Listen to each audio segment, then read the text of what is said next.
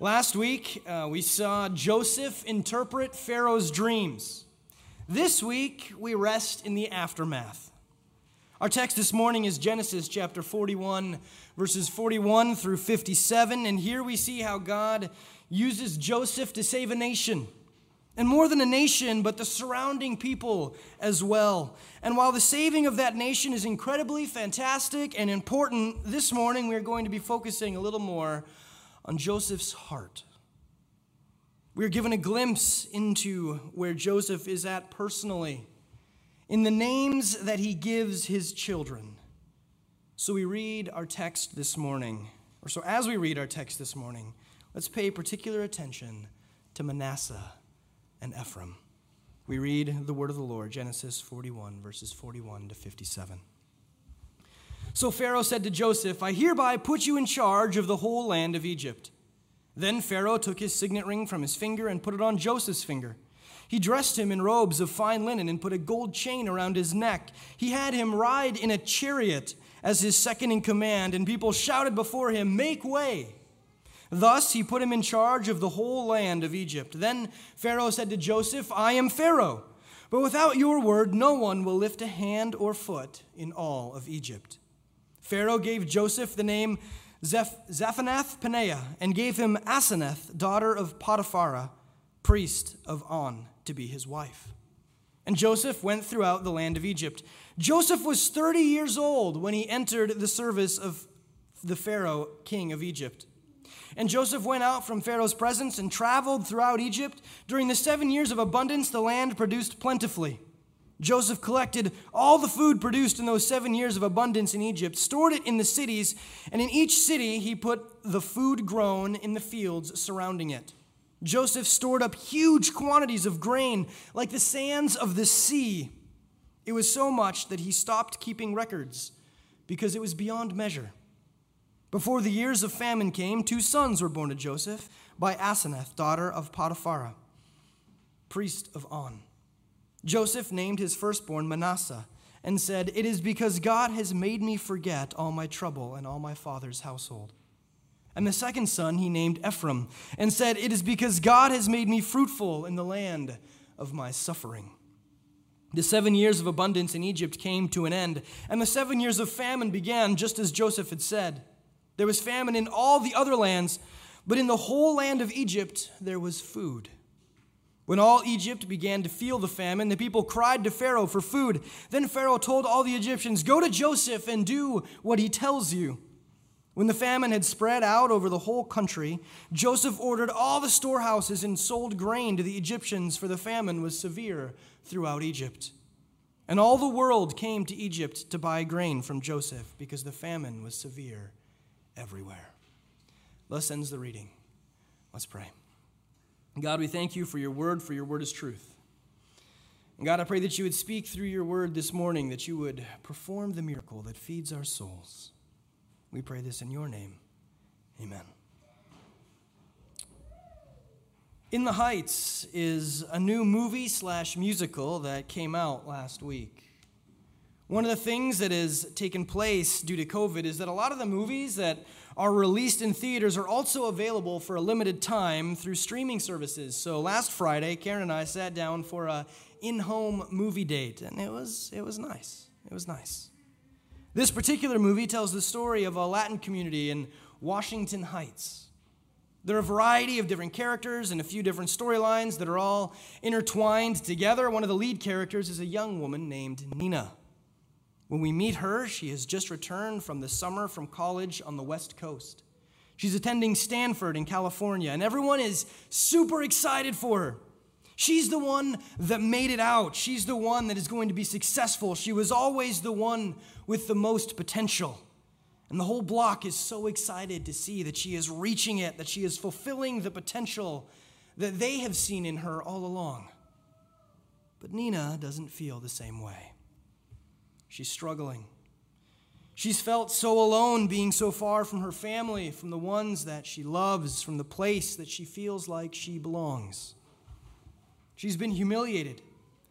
She's been stereotyped. She's been the victim of racism. She feels like she hasn't represented her block, her community, like she should, and there are so many things that are drawing her back to the heights. Maybe she should just stay. Maybe she should not go back to school in the fall. Nina does not want to return to the land of her suffering. Like Nina, Joseph has been in a land of suffering. As we pick back up with his story, Joseph is now 30 years old, and he has lived in Egypt since he was 17. Almost half of his life has been in a place that he doesn't feel like he belongs. Even though this is the place he knows best, the place that he has the most memories from, the culture that at this point he is the most familiar with, this is not the place that he feels welcome. It doesn't feel like home. It has been a land of suffering, which is understandable when we remember that the vast majority of his time here has been spent in slavery and prison. But he's not in slavery and prison anymore. He's not only been set free, but he is now the second most powerful man in this foreign land. Things are good for Joseph. He's been given a beautiful wife from a powerful family. He has connections, he has popularity, he has power, he has wealth. Anything that could possibly make a person happy during their time here on earth. In this time period, in this ancient Egypt time period, Joseph had access to it. Any worldly form of pleasure, anything that gets the dopamine flowing from our brain, begging for more, Joseph could give the brain all that it wanted. And yet we know from our text this morning that Joseph still saw Egypt as a land of suffering. Like Nina, he didn't feel like he belonged there. It wasn't somewhere his people were. It wasn't where he felt comfortable. Even though he had all the pillows and creature comforts that money and privilege could afford, this is not where he felt like he belonged. For he had suffered here. He had been abused here. And we know that a land of suffering does not have to be someplace you can find on a map. A land of suffering does not necessarily have a zip code or a P.O. box. You don't have to be able to find the street view of it on Google Maps to know that it exists, for a land of suffering can also be an experience, can't it? This past year has been brutal for many of us. COVID has limited our abilities to interact with our neighbors, our friends, our family, and has left many of us mentally, physically, and spiritually exhausted. Trying to figure out how to deal with separating from everyone, and now trying to figure out how to reintegrate with our communities has been hard and confusing and awkward, and the stress and anxiety that have resulted could rightly be considered suffering. And maybe our suffering has nothing to do with COVID. COVID is like the broad brush that we often paint with these days. But before, during, and after COVID, the world has supplied limitless opportunities for suffering. Maybe we've been bullied. Maybe you've been abused. Maybe, like Nina, you've been the subject of racism. Maybe, like Joseph, you've been taken advantage of. Maybe you've been afflicted by a medical condition. Maybe someone you love has been afflicted by a medical condition. And each and every one of us have had our passports stamped for the particular destination, for the land of suffering, where there is room enough for us all. And that's hard. And it begs some huge questions. Why did this happen? Why is this happening to me?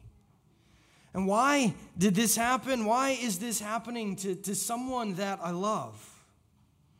Couldn't God have stopped it?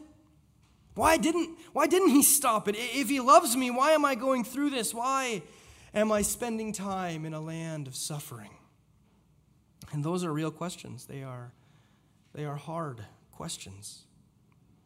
But before we can answer them, there are a couple things that we need to make clear first.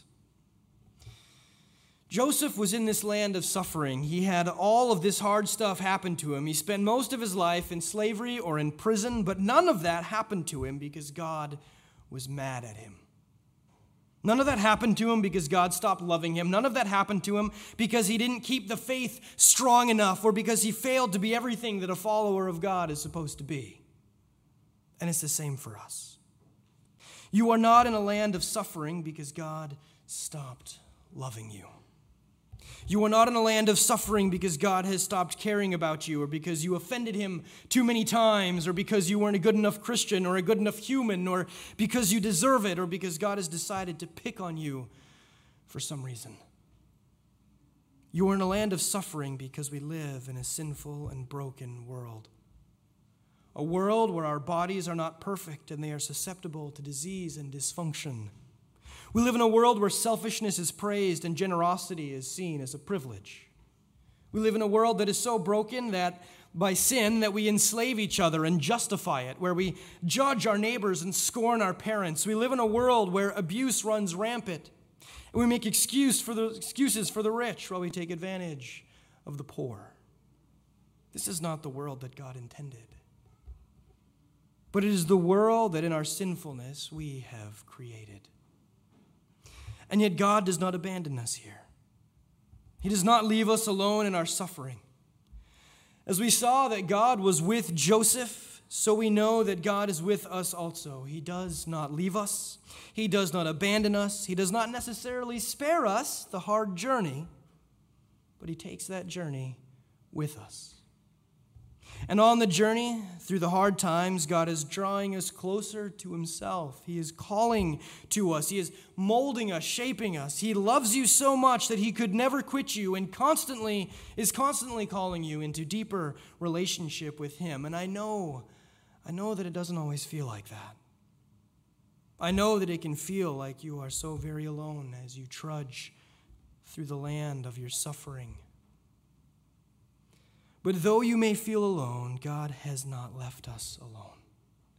He is shaping us, molding us, and breaking us in the way that you need to re-break a bone so that it'll heal properly.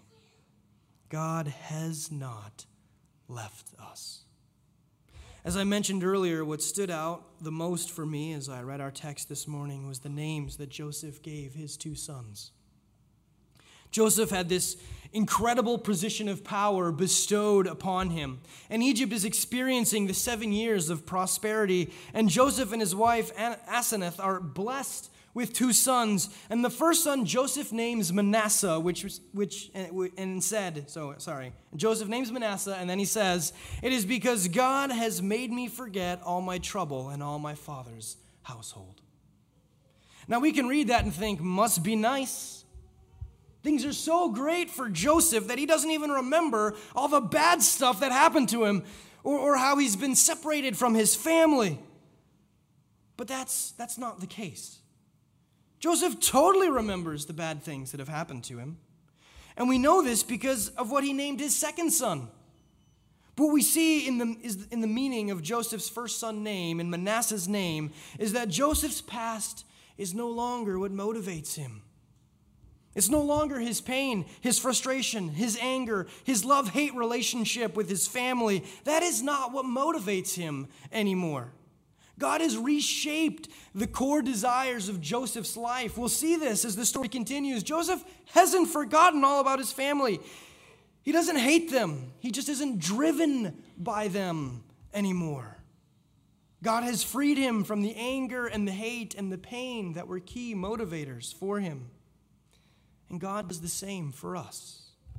As we grow in him, as we rely on him, the sinful things that once motivated us don't hold power over us the way they once did. Our anger and our hurt over things in the past becomes less important as we understand the grace and the love of God. The grace and the love that he has poured out over us and over those that have hurt and wounded us. So Joseph names his first son Manasseh, signifying the grace that God has showed him and has empowered him to show others. And he names his second son Ephraim and says, "It is because God has made me fruitful in the land of my suffering." This is how we know that everything isn't roses for Joseph. This is why we know he still considers it a land of suffering, even though things are going well. And yet he is praising God for the fruit that the Lord has given him during this time in Egypt. And yes, he's talking about his kids, his wife, and his family, but he's also talking about the spiritual fruit that God has given him. He went into that well in Dothan, a self-righteous, lying, entitled, pompous tattletale. And God used the land of suffering to grow in Joseph the fruit that would save the world. As Joseph suffered, he had nowhere to turn but God. He had nowhere to put his trust but God. And God did not misplace or abuse that trust. He was with Joseph. And he used Joseph to interpret dreams, and he gave Joseph wisdom to know how to respond to the hard truths of the dreams. And through Joseph's wisdom, through God working through Joseph, all of Egypt was saved, and not just Egypt, but as our last verse tells us, the world, including, as we will see in the coming weeks, his own family. He didn't want to be there. And yet God used him in that place to literally save hundreds of thousands of lives. Nina didn't want to go back to Stanford, the land of her suffering. But as her story unfolds, she sees how the education that she gets there could have the tangible effect of changing and saving the lives of so many people in her community, so many people on her block in Washington Heights. And the change that God is bringing about in you, in me, in us, as he molds us and shapes us in our own lands of suffering, is the fruit that God will use to save the eternal lives of so many people in our communities and on our blocks. For there is only one thing that can bring healing to the broken. There's only one thing that can bring peace to the anxious and the discouraged. There's only one thing that truly brings relief to the suffering, and that is the gospel of Jesus Christ. The gospel that tells us that God so loved the world that he sent his only Son, that he sent Jesus to be with them and to live with them, to love them. And Jesus not only lived with and loved us, but he took the brokenness that separates us from God upon himself, and he died for it. He took all of our sin and all of our shame and all of the guilt, and he took that up the hill to Calvary. And there he was nailed to the cursed tree, to a cross. And on that cross, he surrendered his spirit. He willingly gave his life. And because he was perfect, because the sin he became was not his own, but ours, he paid the price for all sin for all time. And when we have faith in that, when we trust in that, when we believe that Jesus died in our place for our sins, and that we needed him to do that because we couldn't save ourselves from our own suffering and from our own brokenness, but we needed Jesus to save us from them. When this is where we put our hope and our trust and our faith, and the dirty rags of our sin are taken from us, and we are clothed in the perfect righteousness of Christ. And through this relationship, through the faith that we have been given, having the rags of our sin taken from us and the pure, amazing righteousness of Christ given to us, we are reconciled to God. This is what Christ came to do, not to demand that we follow the law better, but to reconcile sinners to God. He came to save us. He died that we might be forgiven and restored. This is the message that brings hope. That no matter what you have done or thought or what you are going through, God loves you.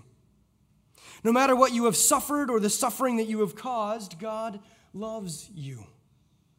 No matter how little you think of yourself, God thinks the world of you. And he has gone to such great lengths and extreme personal cost to reconcile with you. It's not something we earn. It's not a relationship that we maintain, but it's something that we believe. It's a resting in the faith that God has given us. Though we are unworthy, God has declared us worthy in Christ. Egypt needed grain as they struggled through a physical famine, and God provided for them through Joseph. Our world, our neighbor, your friend who does not know the Lord is struggling through spiritual famine, and God has provided for them and for us through the work of Jesus Christ on the cross. Let us not keep this message of hope stored up in the grain silos while the people around us starve. God shaped Joseph in his time of suffering for such a time as this. And God has shaped you in your times of suffering for such a time as this, that we might grow closer to him, that we might recognize more deeply how much we need him and all that he has done for us, that we might rest more fully in the faith that he has given us, that a deeper and stronger faith would be the fruit of our suffering, and that we might share that fruit with our starving neighbor. I don't know where you're at in your relationship with God this morning. Maybe you've walked with him for years. Maybe your journey is just beginning, or maybe you're still stretching before you start the walk. Wherever you are, know that God loves you. He has not abandoned you. He is not the cause of your time in the land of suffering, but he has not abandoned you to it either. He created you. He cares for you. He will never quit or abandon you. He sent his Son to die for you. And as you repent of your sins, he has forgiven you. He has prepared a place for you, and he is calling you. Our God is for you, and he will use the fruit of the time spent in suffering to great purpose in his kingdom, that others might join in at the great feast that will one day be held in heaven when suffering is no more. What a fantastic, loving, and gracious God we serve. Amen.